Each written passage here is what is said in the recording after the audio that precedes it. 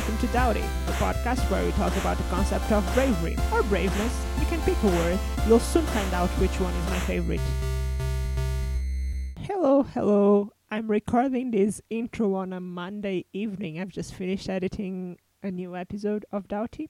I've been sitting at my desk all day exchanging between my chair and my yoga ball, because sitting all day in the same place, in the same hardness of a surface, makes your bum hurt. And that's what's happening.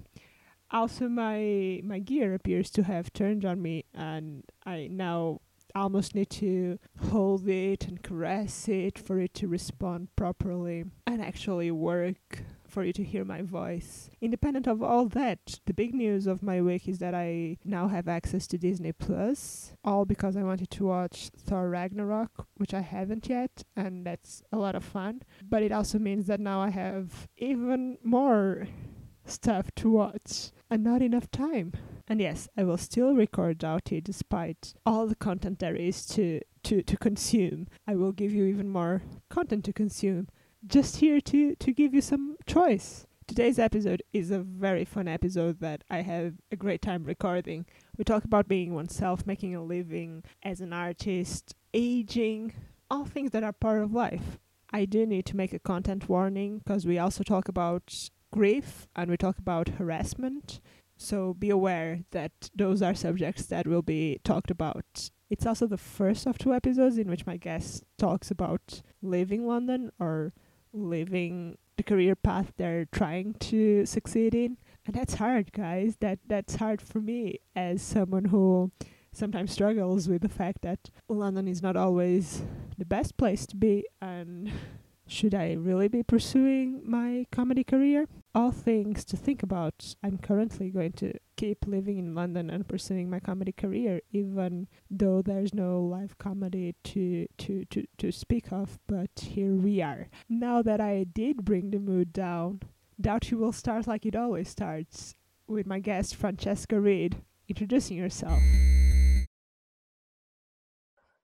I'm Francesca Reid. I'm a multidisciplinary artist, drag, comedy.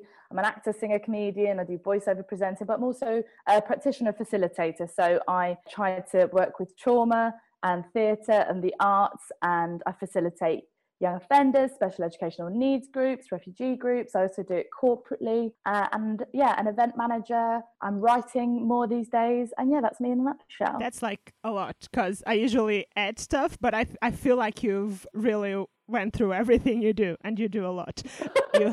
I will mention that you have a very fun drag character called Brentwood that people can find online. He's very fun. He's very naughty, but he's also very, very aware of consent. So those are all things that I think are wonderful about him. Yeah, he is a mixed bag of stuff. I think he's very sex positive, kink friendly, but he very much is about consent, because consent is sexy. How would you define bravery? Oh, how would I define bravery? That's a big one, isn't it? Someone asked me this. They were like, what was your bravest moment? And I think about 10 years ago, it was when someone, we were stood at the back because my friend is paralysed down one side of her body. So we used to go to metal gigs, and if I was there by myself, I'd mosh. But when I'm there with her, I'm there to enjoy. And someone smashed into her. And so they were much bigger than me. And I got into a massive fight. And this huge hole erupted around me where everyone moved back and the band were looking down on us. Yeah, and then my boyfriend at the time, because I date across the gender spectrum, picked me up and said to the bloke, I think you've had enough now, mate.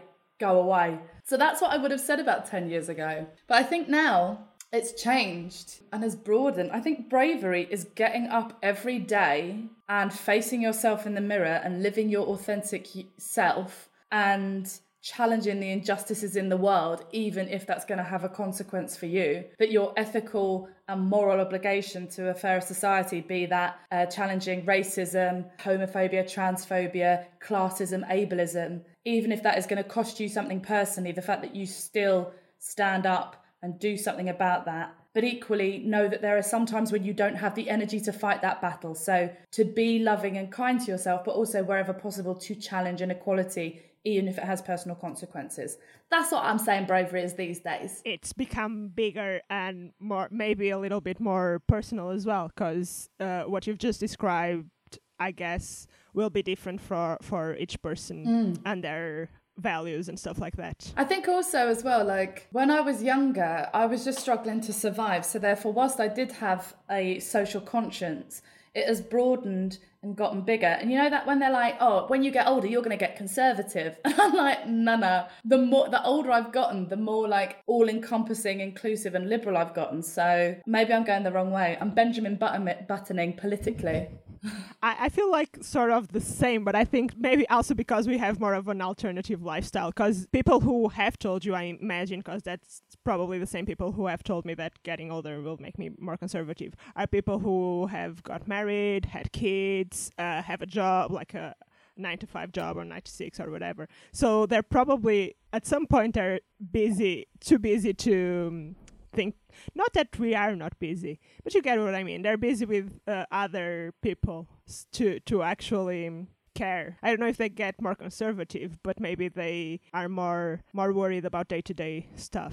Yeah, I mean, also it's that way by design, isn't it? Because in order to control the masses, they're so busy that they can't reflect or educate themselves. Be that people who are working 5 jobs because they just can't survive because they're cash insecure at the bottom, or in the middle, that they're working so hard to retain the status quo because we live in late stage capitalism and a progress product oriented society. Like it all kind of feeds in. It's made that way by design. Like it's not an accident. So I get it. And there are lots of lovely, wonderful people in my life who are not conservative necessarily, but they say they're apolitical. In some ways, I find that more offensive. I'm like, that's a real privileged position. Yeah, at least have some beliefs, because, yeah, if you are a proper Tory, I guess you believe in what you're saying, so at least you have beliefs. You're not saying, oh, yeah, I don't care, I'm apolitical. Well, that's what Hamilton says to Burr, isn't it? If you don't know what you stand for, what are you for? That's not verbatim. That wasn't a direct quote. Sorry, Lin-Manuel. but it was a little to that effect. That's one of my biggest... it's not. I'm going to say something that's not true, but that's one of the biggest issues about COVID, is that I had a ticket to Hamilton in April and I didn't get to see it, and I haven't seen it yet. Oh. But that's wrong information. That's not the worst thing. Don't quote me on what I said. Hey, look, we're not so much us, but maybe more Gen Z, but like... Our trademark is hyperbole. So when you say it's the worst thing, I don't literally think that you mean that you're not seeing Hamilton surpasses the deaths and economic disparity and race inequality. It's all good. None of us are here hating you. And Hamilton is like the best. Yeah, like I've had it quoted to me before it even like reached UK over and over again. We have a common friend, Sonia, who knows it by heart and sang it over and over again every time something reminded her of it. Amazing. So, yeah, I've heard long parts of it because of her, but I haven't seen it yet. I saw it in person with, again, another mutual friend, or at least somebody that I think we both know, James Witt. I went and saw it with his nieces and it was amazing. And then I saw it broadcast. I was, again, another mutual friend, Vic Hogg's house, and we were watching it with her family. And it was amazing, but honestly, there is nothing quite like seeing it. However, I would say that seeing it with the American cast felt very special because they've got more of an attachment to the history and they know about it. And again, I think something that came up importantly recently with Hamilton is there are problematic elements to it and the representation of individuals as like almost heroic figures when they definitely were either slave owners or recipients of wealth created therein. And Lin-Manuel was like, yeah, take that on board, thanks so much. And I felt like it was quite a healthy conversation whereby you can love and revere the thing and say, this is an incredible musical, there's brilliant representation, it's unlike anything before, it's bringing hip-hop more into the mainstream and giving it the pedestal it deserves, and new voices and new faces. But equally, we can also look at it and say, there is some stuff we do differently, and actually I think it could be a little bit better. Like the bit at the end when it's like blah blah blah the whole show, and then, I mean, spoiler alert, if you've not watched it, stop listening for 10 seconds now. But and then it's like, yeah, do that, put your fingers in your ear, revert, and then it's like, and by the way, Eliza did all this really brilliant stuff, la, la, la, la, la, and like her life is reduced to this little 5-second soundbite at the end, and you're like, okay. They should do a spin-off about her. They should. She's not very, like, as a character, she's a bit, I think because you love Hamilton so much. Although that song where it's like, I shouldn't have had this affair, but I couldn't stop myself. Oh, feel sorry for me. It's like, no, Catherine Ryan does a really funny set all about that. And it's like, no, I don't feel sorry for you. Also, you're a politician. You must have known something might have come out. But yeah, I hope if they did it again, or maybe that they did a gender swap performance whereby any gender identity, be that swapping the male to the female characters or having non-binary or trans performers within that, would be amazing. Yeah, I guess like there's a lot of places they can take it. I think in itself, and I haven't seen it, so I don't know about the actual artistry of it, but what it did, as you said, to hip hop and to some of the representation. Yeah, it's like so many people that came out of the first one and the subsequent castings of it that became successful, and it's great. Yeah, they gave people a chance at the beginning of their careers, like some of them are obviously very established musical theatre performers, but they definitely gave some newer faces some chances. And that, I think, across the entertainment industry is what doesn't happen enough. It's like you use the same people, they've realised that someone's saleable, so what they do is they just use that person again and again and again, like they rinse them. Like John Barrowman, real nice guy, but there was a period of time where for about 3 years he was on everything, like without question. Even if it wasn't his specialist subject, he'd have been there, Time Team, Tony Robinson, looking at some fossil. He doesn't know anything about archaeology. He was in everything, like sand from the beach. Yes, callback everywhere. I had to wash my backpack, but it wasn't sand; it was mud that was like plastered against it. Before we started recording, we were talking about going to the beach. That's why this came You up, had a nice by day the at the way. beach the other day. Oh yeah, sort of. It was a bit of a nightmare because I'd never been to an estuary, so I didn't know how it worked. I didn't know that I would encounter cockles if I tried to reach the water that was really far away. So I'm okay. Maddie was more hurt than me. Because she fell a lot on the cockles. I have like a few cuts in my feet, but she has cuts in her feet, her legs, her hands. They are scratchy little devils, old cockles. And like the mud flats are really slippery. And oh yeah. Your feet get really down there. So yeah, it was an adventure. Was anyone else there swimming with you? Eventually, because then we just waited for the water to reach us. And okay. Yeah, there were a lot of people there. Okay, I was like, have you just gone to some like secret place? No, we went to Leigh-on-Sea, and someone had suggested it to me as a good place to go. And then someone else from Essex told me it was the best part of Essex. It kind of is. It's very beautiful. I think, what you would get with Southend-on-Sea would be a lot busier and like computer arcades, but you would have shops and restaurants and stuff. But Leigh's very pretty. It's quite villagey. It was nice despite all the hurt. It was interesting. I feel like sometimes that stuff makes it even better because you're like, oh, we really made this. Yeah.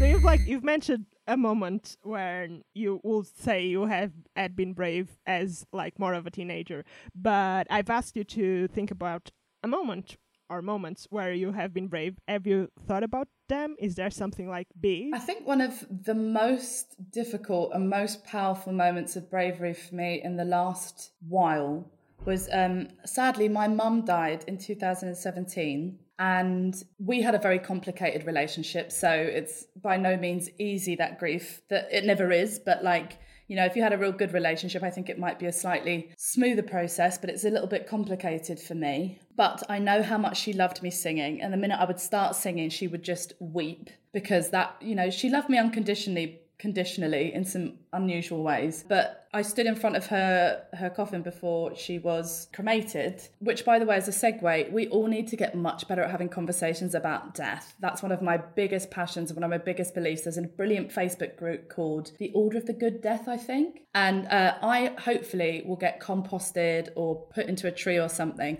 I don't want to be made into a diamond and then end up in like some weird freaky house whereby I'm part of an evil plan. I want to just be like nourishing the earth, FYI. Like the cycle just of if you're life. in a situation, yeah. If I'm there, if you and I'm, yes, yeah, if I'm there, be like, no, happens, that's not what she wants. Plant her. But the moment was, I was stood in front of her coffin and I sang her favourite song, or one of her favourite songs, and that was Wind Beneath Your Wings by Bette Midler. And it was excruciating, but as long as I didn't look back, I was able to do it. And I think one of my super skills is that, and it's also one of my kind of harder qualities as well, is that I'm able to kind of in a moment switch on to what I need to do. If there was an emergency, have me on your team, because I'm real good at stuff like that, because I'm able to like snap my brain out of any kind of feeling and then like sort the situation out. When I was in Israel, my friend's face, we were doing a fire breathing performance for my friend's wedding, and we were like doing a little bit of a practice, and my friend got some paraffin on her face and then she did a mouth breathe, and then like the side of her face went on fire, and literally I just went up and like hugged her to my chest and luckily put her out. But I don't even actively remember like that. I don't, in my brain, I don't think, oh, I made that decision. It was like, it just was an instinctual thing that kind of kicked in. And sometimes when I do improv, that's when I've had incredible moments where someone goes to me afterwards, oh, that line where you said XYZ, that was like clever on so many levels. And I'll be like conscious of one of them because I meant one thing, but actually, and that, I guess that's present, isn't it? That's like being in flow. Yeah. So bravery, singing in front of my mum's coffin, but mostly being able to try and be a bit more vulnerable and to try and show up for myself, to do my one person show, which I did at the Vaults.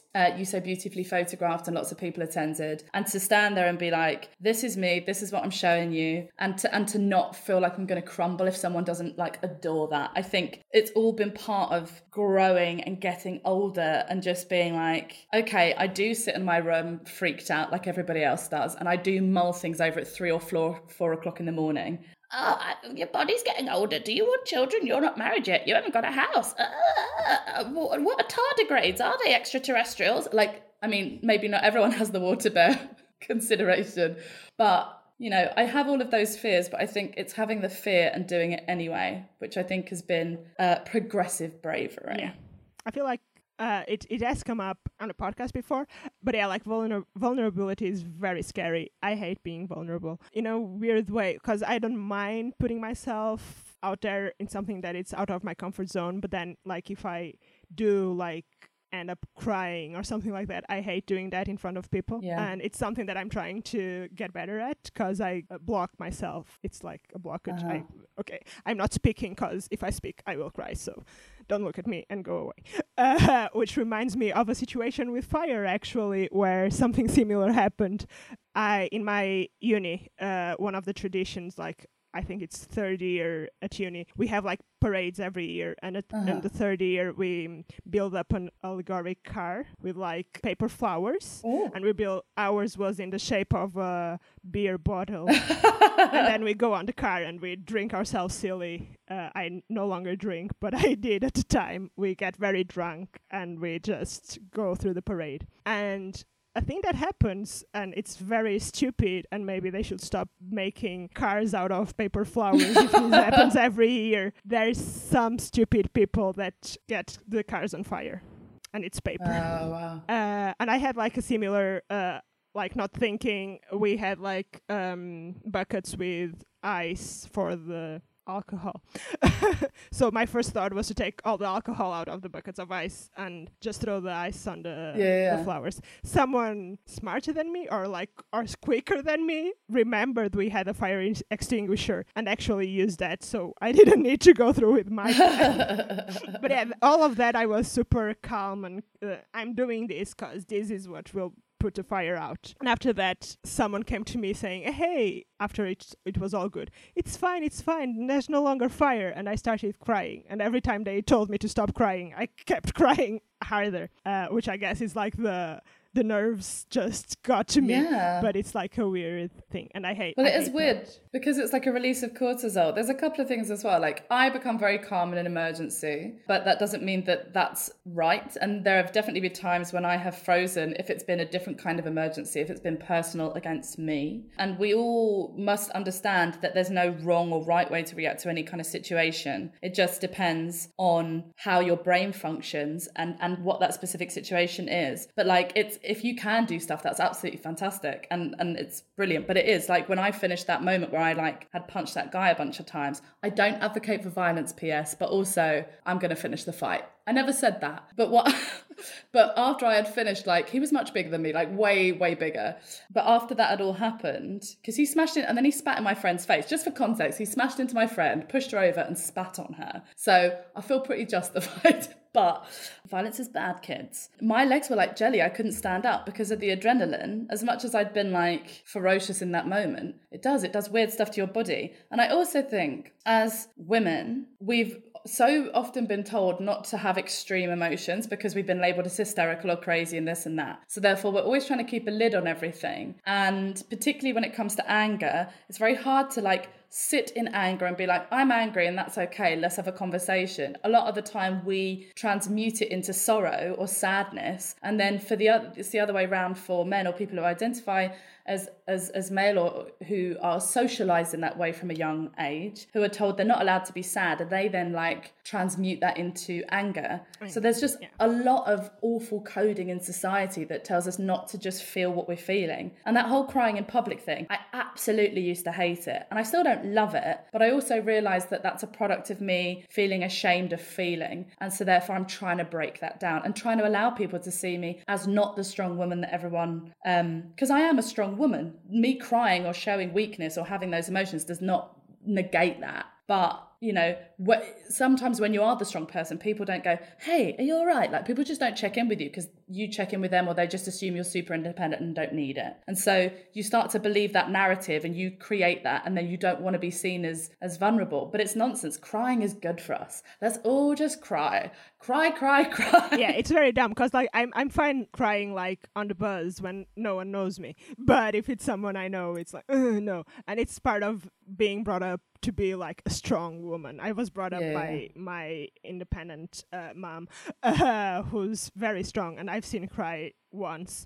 So yeah, it's like that's on my brain, and I'm trying to deprogram myself from that. Oh, sure. I did once also punch a boy. I was a girl, so I wasn't an adult punching a boy. He was strangling my friend. We were doing like that game, which I guess you also have here, which is like you have an elastic and two people stand at each end of the elastic, and someone jumps in the elastic with like singing and doing. Maybe you don't have this game because you're making a puzzled face, so maybe you don't have that game. I can kind of see it in my head, but I feel like it's maybe a bit like a double dutch sort of something, but we weren't that involved with skipping. We just had one rope and that was it. So yeah. I think I can picture what you're talking about. But so like boys used to like come and pick up the elastic and just pull it and drop it so it will come to our legs and hurt us. But we knew better, and we used to step on it. So my friend stepped on the elastic so she wouldn't get hurt, and he decided to strangle her. I don't know. Boys will be boys, not.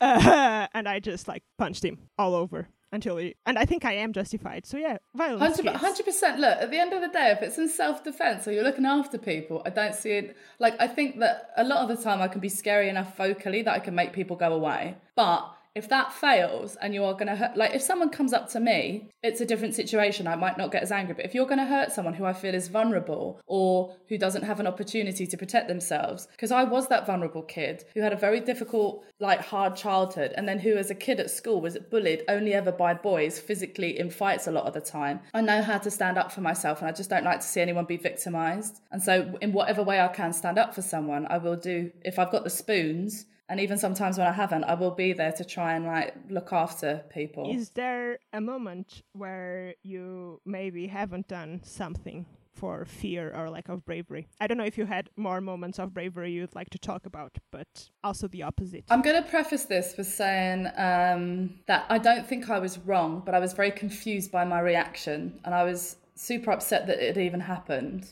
And content warning, it is about somebody like violating the sanctity of my body, but it isn't down the other end. I was doing a job and it was Halloween, and I was playing the character from, this was just this year just gone, and I'd been very ill in hospital. I'd been hospitalised with tonsillitis when they thought I had potential septicemia. And I was lying in this bath, and it's the scene from Nightmare on Elm Street where she's in the bath and then Freddy Krueger's hand comes up while she's having a dream. And so I'm turn up to the job, and the woman's like, oh, I thought you were going to be a size 8 or 10. And I said, well, I'm not, mate. And I spoke to your boss. I said, I'm a size 14 at the time. Is that an issue? She was like, oh, no, but we just don't have underwear for you. And I was like, well, I brought some backup underwear. you're welcome. She was just really horrid from the off. The guy comes in, he's already like stinking of booze and whatever else. And I should have at that point been like, do you know what? I'm leaving. But I didn't. And everyone else was getting changed into their outfits. And I was very aware that I hadn't earned money as a freelancer for those 2 weeks that I'd been extremely, extremely ill. I've never taken time off, which you should take time off. You absolutely shouldn't look after yourself. I just hadn't historically. Anyway, so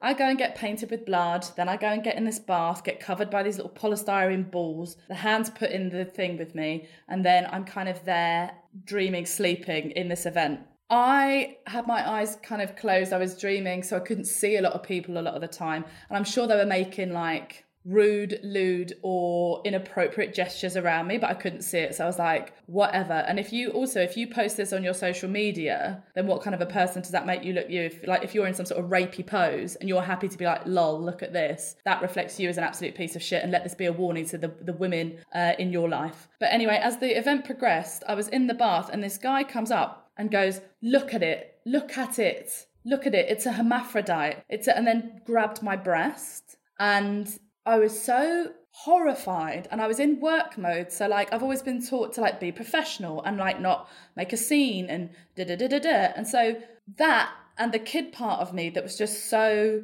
vulnerable and had experienced this as a younger person, was just totally in freeze. So like, normally my reaction is to like fight someone or to like be very calm and have the thing happen. But I was so shocked by it. And the women around him really didn't act in a way that I felt was very good or very helpful. They were like, oh, I don't think you should do that.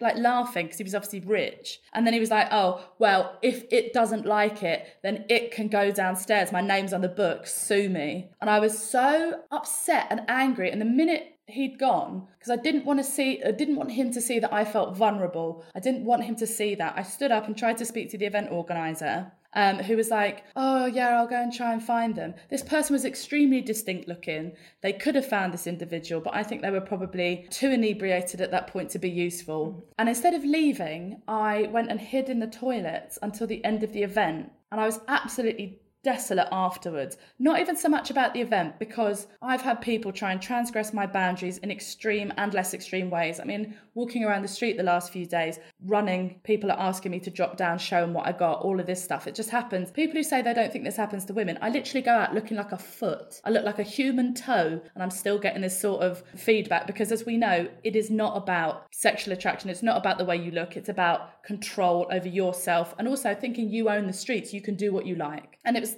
the hurt and the upset of the way I felt that I had let myself down, which I hadn't, but society makes you question yourself versus look out and say you should never have done that. And it really took a little moment for me to kind of process that and come to terms with that and be angry again and be like, no, I'm not going to turn this in on myself and beat myself up. You did something wrong. One, you used extremely offensive gender language, and had I have been someone who wasn't a cis woman or was in a slightly different aspect of my gender identity, I was questioning stuff, or I was NB or I was trans, then that could have been very damaging to me in that respect, one. And then two, like on this gender basis, that you felt that you could just touch somebody's body. Like, what? So that was a time recently that I, as someone who's grown big and strong and very like happy with myself and the way I reacted to things, had this reaction that really was kind of from a historical place. And I had to sit with myself for a second and say, that's okay. It's all right that you didn't do anything wrong. I feel like some things that made me think about, it's not totally related, but somehow related. I think like the perception we have of what is allowed from like socialization, I guess, is so odd. When Me Too first happened, it made me think about like experiences in my life that might have happened, because nothing truly bad ever happened to me, which I'm privileged at, but catcalling and inappropriate touching happened at times. But I remember a moment, like catcalling happens a lot in Portugal in ways that is I've mentioned also in another podcast that as a 13-year-old I had stuff shouted at me because I developed early. So I guess men saw boobs and thought I was an adult. I don't know, maybe they just didn't care. So like catcalling happens a lot, but I think touching happens less than in the UK, because my first outing here when I first came to the UK to do my master's. I was out in a club in Camden, and a guy just like tried to kiss me out of nowhere. He was just walking past me, and he just tried to kiss me, and I managed to avoid it, and it was like just weird, and like we all laughed it off because it was just weird. But then more than that, like later, the second time I moved here, I was also out in a pub in East London, and a guy grabbed my boob. And I was also like just going to, okay, like he grabbed my boob, I pushed him away. It's fine, I'm not going to say anything, and I'm just going to laugh it off. And it was one of my friends that actually talked to the guy and said that it was unacceptable. And like all the other friends were like, oh, come on, chill, it's not that bad. And it was only like years later, I think it had been at least a year after that Me Too happened, and I realized that it was bad. It was something that I should have told the guy to fuck off, and I just laughed it off. So I think it's a weird perception we have from the way we are brought up in this society. Actually, when Me Too happened, I did thank this friend because I think there were 2 or 3 situations in my life where I felt like someone else knew how to act, and I just thought they were maybe too much. And now thinking back, I think, no, they were right. I was the one that was not perceiving it as correctly. But like, I mean, it's super cool that you were able to take a step back from the situation and thank your friend, but you should not and do not need to blame yourself for your reaction. Like, you are socialized in a way that kind of makes you think that you don't want to make a fuss or it isn't that bad. But like, there is no misery Olympics. There is no sexual assault Olympics. Like, the worst thing that happened to you is the worst thing that happened to you. And like, it's not worse or better than anyone else's. Like, you're allowed to like be upset about that and feel aggrieved. And sometimes it's not that simple, is it? To like, someone does something to you, therefore you react. I had a situation happen to me like when it was in lockdown and we were allowed to exercise again, and the streets were absolutely dead, but I was running along and there were like 3 men and they started following me being like, show me your ass. And normally I might have turned around and had a go at them, but I was in danger because there was nobody else around. And had they have decided that they didn't like what I had said, which again is the issue, isn't it? Is like, when I wouldn't say that like sexual assault doesn't happen the other way around. And also we know that within the trans community, often it happens, you know, doubly or worse, and particularly unfortunately losing brothers and sisters through them being murdered 100%. But like, it's when you're in a group that isn't in that position of power and there's like numbers, sometimes you can't do something, and you can't be like, you can't beat yourself up because you've got to self-preserve sometimes. And, you know, thank goodness for your friend who didn't gaslight you and didn't make you feel weird. And that's the great thing, is that, you know, we all come to stuff at different times in our journey. So like, maybe at the time you didn't see how hard it was, but when the wider conversation opened up, you were like, oh, actually, that is sexual assault. It, you know, it does. Upskirting is anything that like contravenes your right to dignity, autonomy, and to be left alone. Like, also, I feel like my gender presentation kind of moves around a bit. And when I was doing my show at the Vault, I had this really kind of my first big moment of feeling a bit dysphoric, because I was inhabiting this extremely masculine space, but I actually came on my period. And I think because I was so anxious about the show and selling it, not doing the show, I can perform all the live long day, and I love doing performance. I mean, it was nervy because obviously it was my first solo show as an outing, but it was more like, are people going to come? Are people going to buy tickets? What am I going to do about this? But because I was anxious and because I came on my period, I had this moment where I was like, I'm in this boy body and I'm having it was this real disconnect for me, which also might be the beginning of something, I don't know. But I feel like I'm quite, as much as I say I'm a cis woman, I would say that, you know, I am leaning more towards the fact that I might be a bit more gender non-conforming, because I definitely, even as Francesca, have more kind of masculine moments and more feminine moments. I think the words are very unhelpful, but, you know, they're the shorthand for what we have at the minute. The words we have. But, yeah, they're the words we have. But there's so much weight and judgment behind them. I think that's the issue. The words in and of themselves, not a problem, but it's what's attached to them. I don't know where I've gone with this, but I just wanted to say, you do you and look after yourself and, like, don't beat yourself up. People can only meet you where you're at, and you can only meet yourself where you're at, but you can also try and strive for more. Yeah. I agree with you. I think like the reason why I bring it up when I bring it up, and I brought it up at the time, is that I think that we do have to have these conversations, because someone is growing up right now and should be aware that the way we were being, I don't know what's happening right now to kids. The only contact I have is with my niece, so she's the only one I can I have like feedback from. But yeah, the way we were brought up in society before was maybe made us have a perception that maybe should change of things like this. So I think the conversations need to happen, and that's why I think saying that back then I thought I didn't see a big deal about it, but now I do, is like important for some people to hear. Oh, for sure. Not like super important, but important. It's all I'm giving important. myself a huge importance. That's not what I'm saying. But we are all individually vitally important and extremely irrelevant all at once. Like, again, it's holding those two things. Sometimes you're the most important person and you're the main character, and then other times you're but a speck on the planet, and you know it melds and shifts like the tide that you found at Leon Sea. Call back.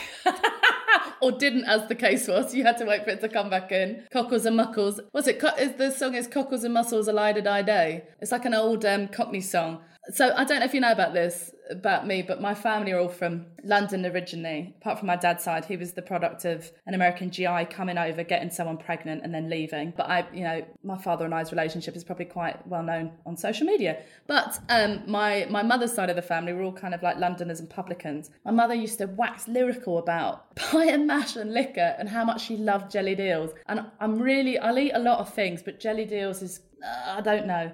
I might have to revisit them. I think my remembrance as a kid, I was never a massive fan of the jelly and pork pies. Don't ask me why, I just wasn't. A little old Melton Mulberry, I like it without the jelly. And some people are like, the jelly's the best bit. But anyway, Cockles and Mussels, Leon Sea, thank you very much. I've done a tangent again, Mariana. Thank you for being patient with me. I will, for the first time, I guess, in this podcast, I will put out pre-podcast conversation, because there's been so many callbacks to it that I think it needs to go out.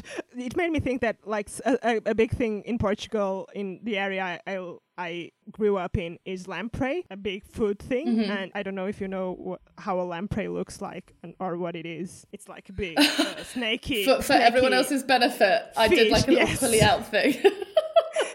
It's like a snaky fish sort of thing with like teeth, which looks weird. That like it's eaten a lot in where I'm from, and I could never, because it just disgusts me. I'm now vegetarian, so it's fine. I don't need to eat it. But yeah, I would go to the lamprey restaurant to eat that, because my parents would go every year at the time where it's their time, and I'd eat fish and creme brulee. So much good fish. Creme brulee, and also what's it called? Pasta de nata. Yeah. Oh yes, I had some really delicious fish. I've been to Portugal twice now. I went to the most obvious places. I went to Porto and I went to Lisbon both times. The first time I accidentally went to Lisbon because my friend we got on the plane and they lost their passport on the plane, and they were getting off and they couldn't, and I was like, oh my, what are we going to do? They're not going to let us in the car. Anyway, I spoke to the border patrol and I said to my friend, look, see if have you got like a picture of your passport or like a scan or something? So she looked, and luckily she did. And I was, look, I'm so sorry. Look, this is my friend's passport. We've had a real issue. If we say we'll go to the consulate tomorrow, will you let us in? And they were like, yeah, okay. So cheers, Portugal. Obrigada. Muito obrigada. And that's why we went to Lisbon, because we had to go to the consulate. It was a 4-hour train journey there and a 4-hour train journey back to go and get a bit of paper. I think that's why in like a lot of movies where there's a criminal, one of those thrillery kind of movies, a lot of criminals run away to Portugal. I think that's why. You can get in without a passport. Probably not anymore. But apparently you were able to before. I feel like I'm quite charming though, Mariano, if we're honest. And I think maybe they were like, oh, she seems all right. And also I think I was quite gaunt and like a bit worried looking at the time. So they probably thought, oh, get her out of here. Do you have anything coming up that you think will require bravery from you? And I know we're in a very weird time, but yeah, despite or in spite of that. For me, the bravery that I'm requiring now is, will I have to reconsider the way that I live my life quite seriously, and will I have to reconsider what it looks like? I'm already having quite a difficult situation. Again, if anyone follows me on social media for some real hot content, like my whinging about my extremely antisocial housemates, you might be able to hear some saxophone in the background right now. I don't know. I hope you can't. but basically the work I had before doesn't exist in the same way. And if it does, it's a third of the amount. And people are trying to pay me a fraction of the price. And so I'm looking for housing. I'm trying to stay in Lambeth because that's where my family is from. And I've lived in all four corners of London, but I've never come back to Lambeth. And having come back to Lambeth over these past few years, I felt this kind of, I've never really felt a sense of home with an area per se. I've been happy to go anywhere, but I do feel a sense of like belonging and community. And also, if I'm here for another 3 months, I get to go on the council list. So thumbs up. So there's a benefit in a couple of ways. But I need to have bravery to try and reimagine what things might look like for me in terms of content creation, and maybe the fact that I might have to get, inverted commas, a more commercial corporate job for a period of time. And how do I do that but not relinquish my authenticity, and how do I not stop producing art and work? Because I felt like at the beginning of the year I was just about to like take off into the sky, because I'd made the show, I had content, I was going to be able to try and get funding for it, and you know, and maybe that's not all over, but maybe I just need to reconsider what it might look like for a moment, and also not to get freaked out by my advancing years, which are not that many. Thank you very much anyone who's listening. I feel like that's a recurring thing, because I feel that all the time. My advancing years also freak the hell out of me, because we know that in the arts that sort of matters in some ways. Well, so yeah, there's a lot of emphasis put on emerging artists, which there 100% should be, but what people don't consider is that people emerge at different times and different ages, particularly if you come from a different class background. Like, I went to drama school but had like a full ride, didn't happen to get like a brilliant agent out of drama school, and then worked like a dog to try and keep myself in London, picking up bits and pieces here and there, but it didn't amount to enough. Unfortunately, because I was so terrified of not having a roof over my head, because I didn't have a support system to catch me should that happen. And so I feel like now I've gotten to a point where I've worked hard enough, I have enough of an established network, I have more confidence and less fear about like not having money, because I've kind of worked out ways to, you know, just at least tick over. And now is when I feel like I'm emerging. Now is when I need the support. Had you have given that support to me when I was 25, or you know, when I came out of drama school, I might not have been ready to have taken that and run with that. But now I am ready to emerge, and I would love some emergence support. Like, I'm a baby, I need to be born, get the forceps out, sing me a song, get that lighting good. You brought the baby up, because I was going to describe to our listeners that what you were doing with your hands seemed like you were being born. I'm swimming out of the artistic birth canal. That's what I'm like, hello. Or maybe a test tube. Maybe it's a really big test tube. Whatever. Like, if I'm, well, because I'm self-created. So therefore, yeah, maybe I'm in a test tube of my own making, and I've mixed myself up and I've got the right atomic structure. Boom, boom, boom. Chemicals are doing nicely together. We've not had any explosions for a while, although they're always bubbling away in the background. A couple of noxious gases, but don't worry about it. It's not going to harm anyone. Let me out the test tube. Come on, art. Let me out. I'm coming out that test tube. Great visual. You're really missing out, guys, honestly. It's majestic. What I was going to say, the last thing was, that is why I think, I mean, one, society, when you are a woman and you're not 25, a lot of the time they want to make you invisible, and they want to make you believe that there aren't opportunities for you, and things do dwindle a little bit. But then that's about making your own work and making opportunities and doing what you can in that respect, and upholding other people who are not represented. So, you know, it's a really simple thing, but when I'm ever on Twitter or Instagram, or if I get anything come through to me, I will always tag and share things with my friends who are Southeast Asian artists, Black creators, who are trans, who are LGBTQIA, who are working class similarly. Like, I will always share opportunities, because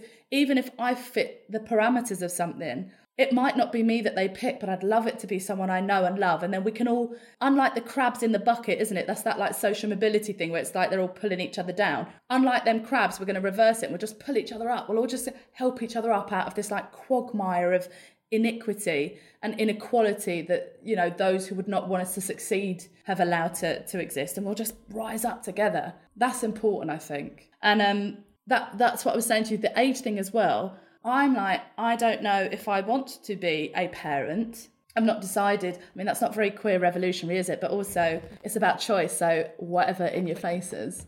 But I don't know. And obviously that is a concern for me in a way that it would not be if someone were male, for instance, or someone who didn't want to. And I feel like I'm at a weird point in my life where I'm like, what do I do? What does it look like? Will I be happy with that in 20 years? How does one know? I really want to adopt. So that does take the pressure off as well. I want to adopt because my dad was adopted and sadly couldn't really break the pain cycle. And it feels like, one, there are so many children who need love and I would love to be able to offer that to them. But I also feel like, not that it's like a responsibility necessarily, but it does feel a bit of a part of my destiny to try and rewrite that situation and like make that end better within my lineage. Big stuff for a Friday evening. The reason I struggle with it so much, I think at times it's like I have a total different life before I started in the arts.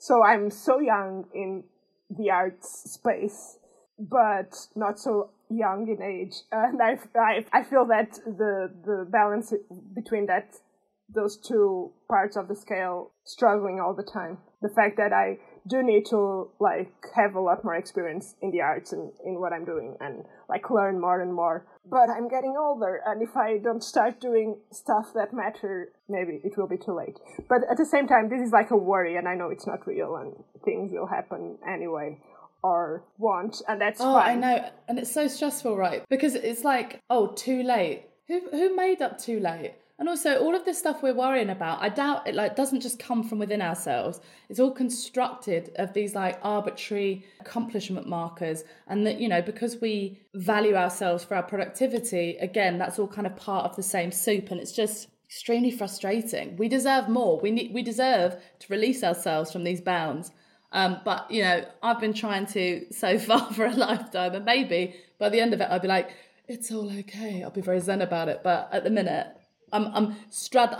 intellectually, I understand that they are arbitrary external parameters given to me by somebody else.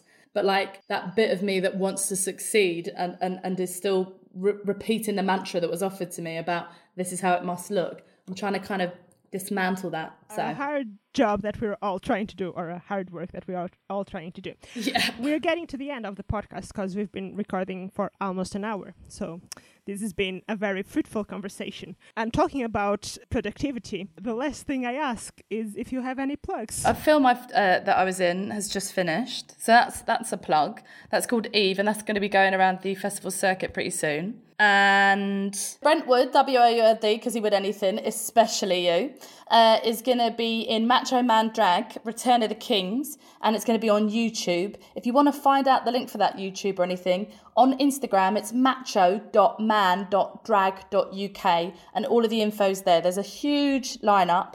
It's going to be extremely fun, loads of different people there, wonderful talent across the drag spectrum, be that queens, kings, things, monsters, anything in between, and also of every different gender identity. So there's absolutely something for everyone there. So come and join us for that. And then keep your eye out. I have been writing a few things, so you might see some stuff filmed by me in the not too distant future. That's exciting.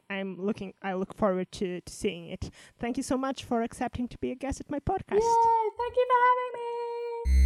As advertised last episode, I once again forgot to ask my guest about someone who for them is an example of bravery. But this time I asked Fran to send me a voice note with her choices. And that's how we'll finish today's episode. So, people from history that were brave. I mean, there are so many examples, but some of my absolute heroes, particularly because of their bravery in the face of the way that their gender was perceived, or their race was perceived, or their sexual orientation was perceived in that time. Frida Kahlo is one of my absolute heroes. And she was unapologetically herself. Like, she was messy and imperfect, and how much of it was consciously enacted, who knows? But, she had lovers of different genders, and she did what she did, and she fought her way through what was a very difficult period of time for a woman, and she did what she felt was appropriate for her. Another hero of mine in terms of braveness was Lee Miller, the extremely talented photographer who had such a difficult childhood and originally started off as a model and then was a muse, but then learned all of these photography skills. And she is the one that you will see in that iconic image of her in Hitler's bath, being the first people with the Allied forces to find Hitler's house empty when he had fled. So she was one of the only, if not the only woman on the front line at that time. And so she did something incredibly brave by being the first person to go and do that. Also, Maya Angelou is a huge hero of mine. After having such hardship and such a difficult start in life, she never didn't believe in herself. She never kind of gave up on her own shine and her own possibilities, because what an incredible mind, and an orator and a writer and a thinker. And she carried on every step of the way, even though she wasn't young when success came to her or when there was some modicum of success. So I hugely respect the bravery to carry on, because we talk about emerging artists, and I think that people emerge at different times. We're not all 18 because of class restrictions or restrictions put on us because of how our race is perceived or is policed within society, or our gender or our orientation. We all emerge at different times, and just because you haven't done it at the age of 25 doesn't mean it's not going to happen, and doesn't mean you should give up. So that is huge bravery. And of course, Claudette Colvin refused to get up. We don't know about her because she wasn't the media squeaky clean, friendly version of the civil rights activist. Obviously, Rosa Parks, big up as well, but Claudette Colvin having the tenacity and the strength of conviction, even though it could have been really deadly for her, she said, no, enough is enough. So those are some of my absolute heroes from history. Thank you so much for listening. You can follow me at Mariana's Beats on Twitter and Instagram, where I'll post all the updates for the Dowdy podcast. Hashtag DowdyPod. Do rate and review us wherever you listen to your podcasts. And if you're so inclined, you can tip me on Coffee or PayPal at Mariana's Beats. And before I forget, again, thank you so much to Champagne for the intro music. And do come back for our next episode. Bye!